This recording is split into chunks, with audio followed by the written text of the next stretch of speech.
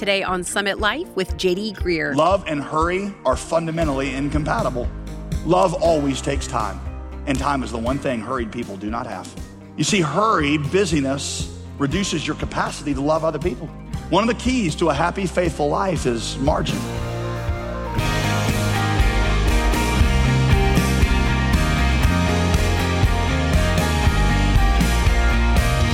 Welcome to Summit Life, the teaching ministry of Pastor J.D. Greear.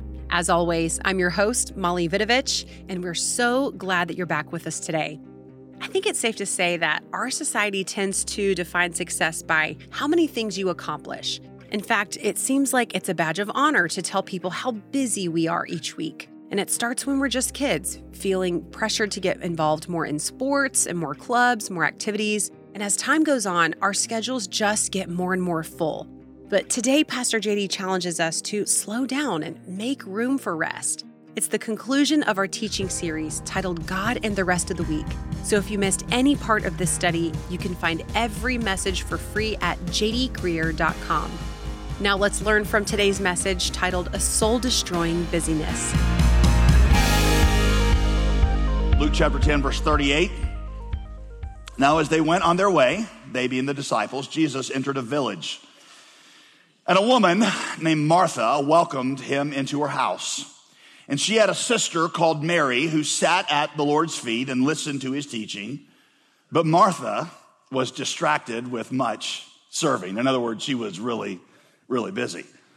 And so Martha, went up to Jesus and said, "Lord, do you not care that my sister has left me to serve alone? Tell her to help me." Right? Now, she's tattletelling, A. She feels self-righteous, B. And now she's bossing Jesus around, right? Which is just not a good habit to get into. So we're talking 3 strikes here. Verse 41, but the Lord answered her, "Martha, Martha, you are anxious and you are troubled about many things. But one thing is necessary. Mary has chosen the good portion, which will not be taken away from her." So here's what Jesus does in this story. He, number 1, shatters a myth. Number 2, he confronts a fear. And then number 3, he points to a better way forward. Here we go. Here's the myth that he shatters. Busyness equals faithfulness. Many of us like to be busy because it is when we feel busy that we feel important and we feel needed and we feel valued by other people and even valued by God. I remember one of the first jobs that I got when I was in college was with a Christian ministry, and I was in charge of running a basketball tournament on the weekends that involved, about 50 different teams. The first night that I did it, because it was a Christian ministry, and I remember having this feeling of just being completely burned out, and was like, oh God, this is such an awesome fit. This is what it feels like to carry the cross and lay down my life for you. I can just feel your pleasure on me, and I just love serving you, Jesus, and I know you're proud of me. And I just love the feeling. Now, that doesn't mean that I was doing a good job. In fact, the guy that got the job after me, I remember he was an incredibly good organizer. And I remember going to one of the tournaments that he ran, and he just sat in the bleachers and watched it the whole day because he'd done such a good job organizing it. He didn't need to be running around putting out fires, right? So it doesn't mean that you're doing a good job, and it doesn't mean that you're being faithful to Jesus either. There is a myth that in churches, all kinds of churches, that if you're busy, then you must be doing what God has told you to do. Jesus, in one story, debunks that myth and says, no, busyness does not equal faithfulness. So number 2, he confronts a fear. What drives Martha's busyness? What drives it? Fear. You see where it says she's anxious? Anxious is a synonym for fear. Verse 41. So what are Martha's fears? Well, we have to speculate a little bit here, but I'm sure it was the fear that it's not going to get done if I don't do it. Probably the fear, everybody's going to think poorly of me. Everybody's going to be like, yeah, that's the girl that when Jesus came over, there were dust bunnies all over her floor and toothpaste spots on her mirror, laundry piles everywhere. This is the girl that didn't have dinner prepared. And Martha's like, you can't do that when the Son of God comes to your house. So Martha's busyness was driven by fear. Fear of wasn't going to get done, fear that everybody's going to think badly of her. Think about your busyness and trace back whether or not a lot of it is not driven by your fears, and chances are the same ones that drove Martha, trying to please people. Number 3, that's the fear that he confronts. Here's the way forward. What does Jesus say? Martha, Martha, What he says essentially is this: Martha, come be with me. Come be with me. Martha started with work. She should have started with Jesus. You see, the question is not, listen to this, what needs to be done? The question is not what needs to be done. The question is, what does he want me to do? We live in a world of seemingly infinite need. And so the question, what needs to be done, if we ask that, and that's what drives our life, we'll never get rest. Because there's always one more emergency to plan for. There's always one more need to meet, always one more person who needs us, one more rainy day to prepare for. So Jesus says, don't ever start there. Start with resting in me and then ask me what I want you to do. Martha is running around saying, who's going to get dinner? Who's going to take care of all this stuff? The one who multiplies fish and bread has got it under control. We are to do the things that God has given to us, and then we are to judge our success by faithfulness in those things. It's a principle that Stephen Covey taught in that book, 7 Habits of Highly Effective People. It's a great principle. It's very biblical. He used an illustration. He called it the big rocks principle. Have you ever read the book? It basically is like this. He says, if you got a bowl of rice and a bowl of ping pong balls, and then you got a third bowl that you got to put them both into. He said, if you take the rice and pour it in first, and then try to put the ping pong balls in, you'll never fit it all in. He said, but if you put the ping pong balls in first, and then pour the rice on top of it, he said, miraculously, it all fits together. And you should try it at home. It really works. And he said, the principle that he's trying to illustrate is there are certain big rocks, big ping pong balls in your life.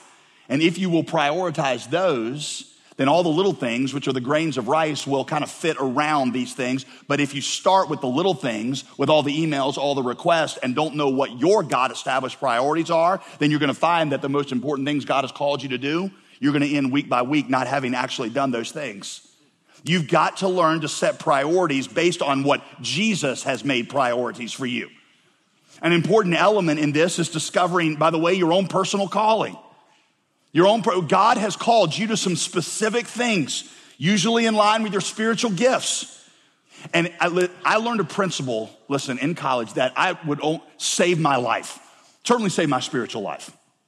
It was this principle: not everything that comes from heaven has my name on it. I mean, God gives the whole mission to the whole church. It means you got to be sympathetic to all of it. And you certainly should leave space for God to do something you're not expecting. But not everything that comes from heaven has my name on it. I got to figure out what the Holy Spirit puts my name on. And I got to make sure I pursue those things with excellence, because in pursuing those things is when I am being faithful to Jesus. I've been finishing up this biography of Sam James, who is the guy who planted our church 50 years ago. Fascinating biography. I love it. He tells this story after he planted our church, he went to Vietnam. He said after being in Vietnam for about 4 years, when he saw all the incredible medical needs there, he said, I just made up my mind that if I were really going to be effective, I needed to be a doctor. I needed to go get some medical training. He said, so my wife and I, we were making plans. I was going to come back, enroll in medical school at Duke University, and then I was going to become a doctor, and I was going to come back and be more effective. He said, and a Vietnamese brother in Christ pulled me aside and said, Sam, if you do this, you are being unfaithful to God. And Sam said, why? He said, because God made you good at teaching the Bible, at catalyzing vision. He made you good at discipleship. And for you to take time away from that calling to go and get trained in this, even though you see this as being useful, is being unfaithful to what the Holy Spirit has given to you. Right? And so he said, at that point, I quit obsessing about the things I wasn't doing and started to focus on the things that God has made me good at. Now, some of you, it's the opposite. God has made you good at medicine, or God has made you good at business.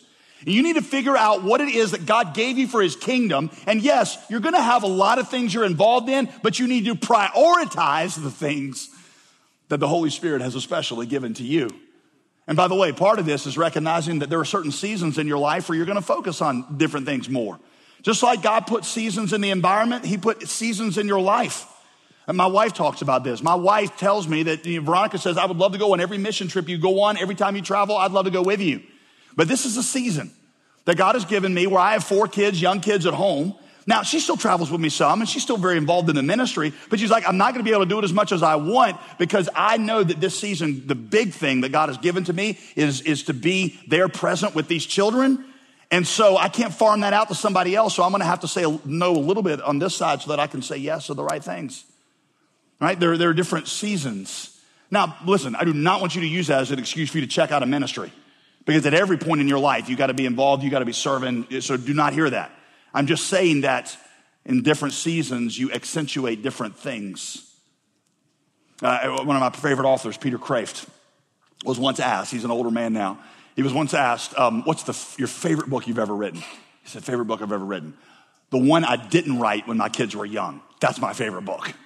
Because he recognized that even as a great author, there were seasons that he should do certain things. You college students, there's a season for you to study and get prepared so that God can use you, and there's a season for you to give your life away for the world.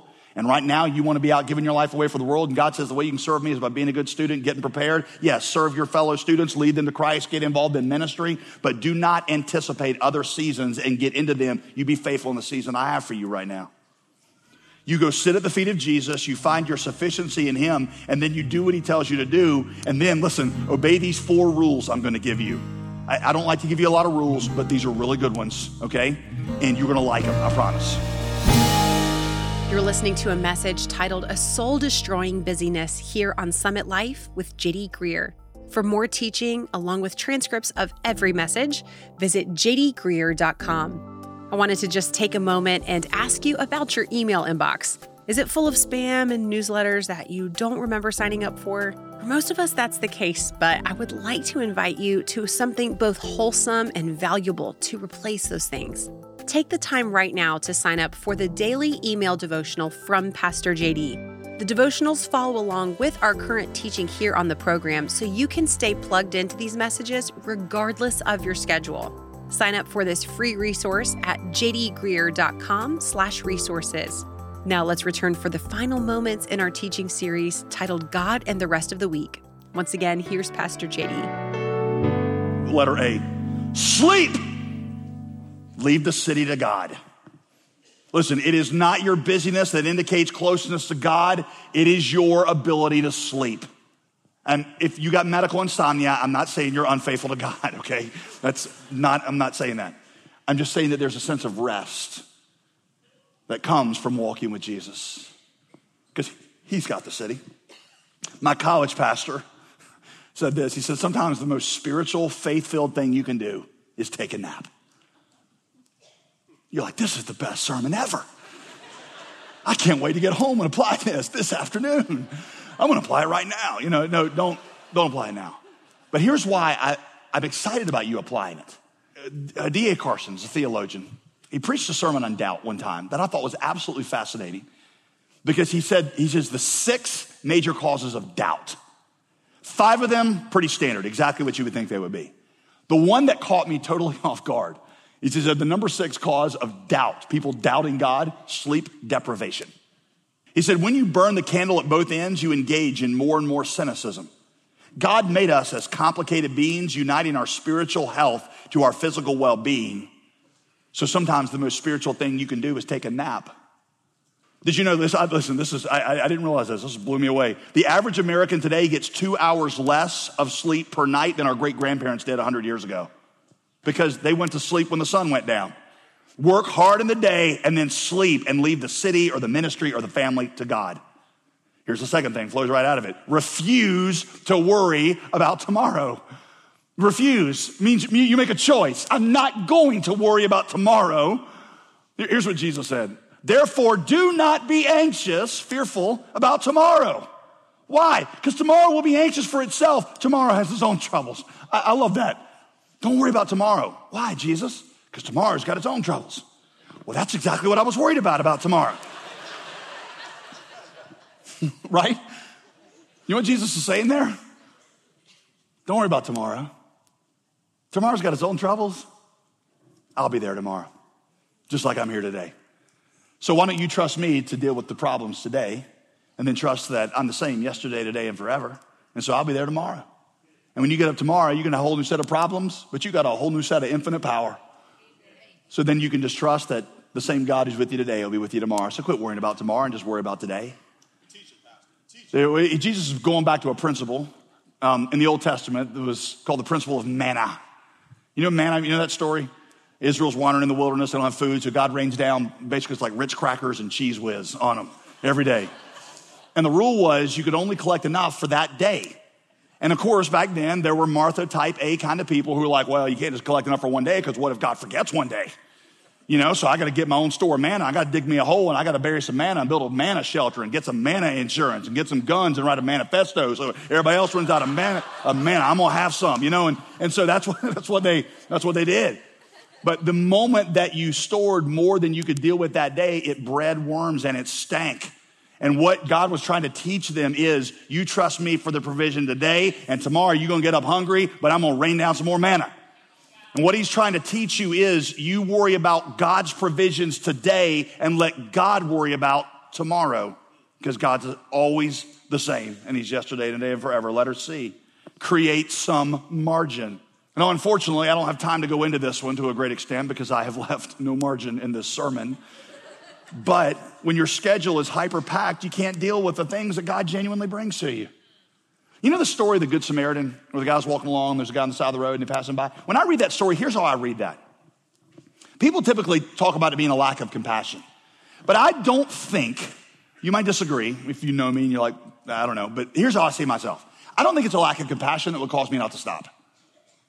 I think I would like feel sorry for the guy, but I'd be like, oh, kind of side of the road, I ain't got no time for that.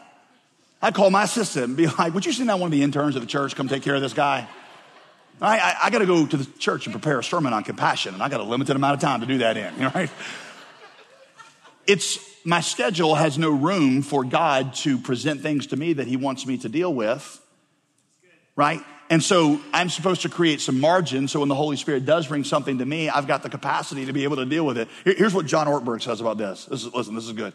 Love and hurry are fundamentally incompatible. Love always takes time, and time is the one thing hurried people do not have. You see, busyness reduces your capacity to love other people. One of the keys to a happy, faithful life is margin. Letter D, number 4, observe the Sabbaths. I'll tell you why I pluralize that in a minute.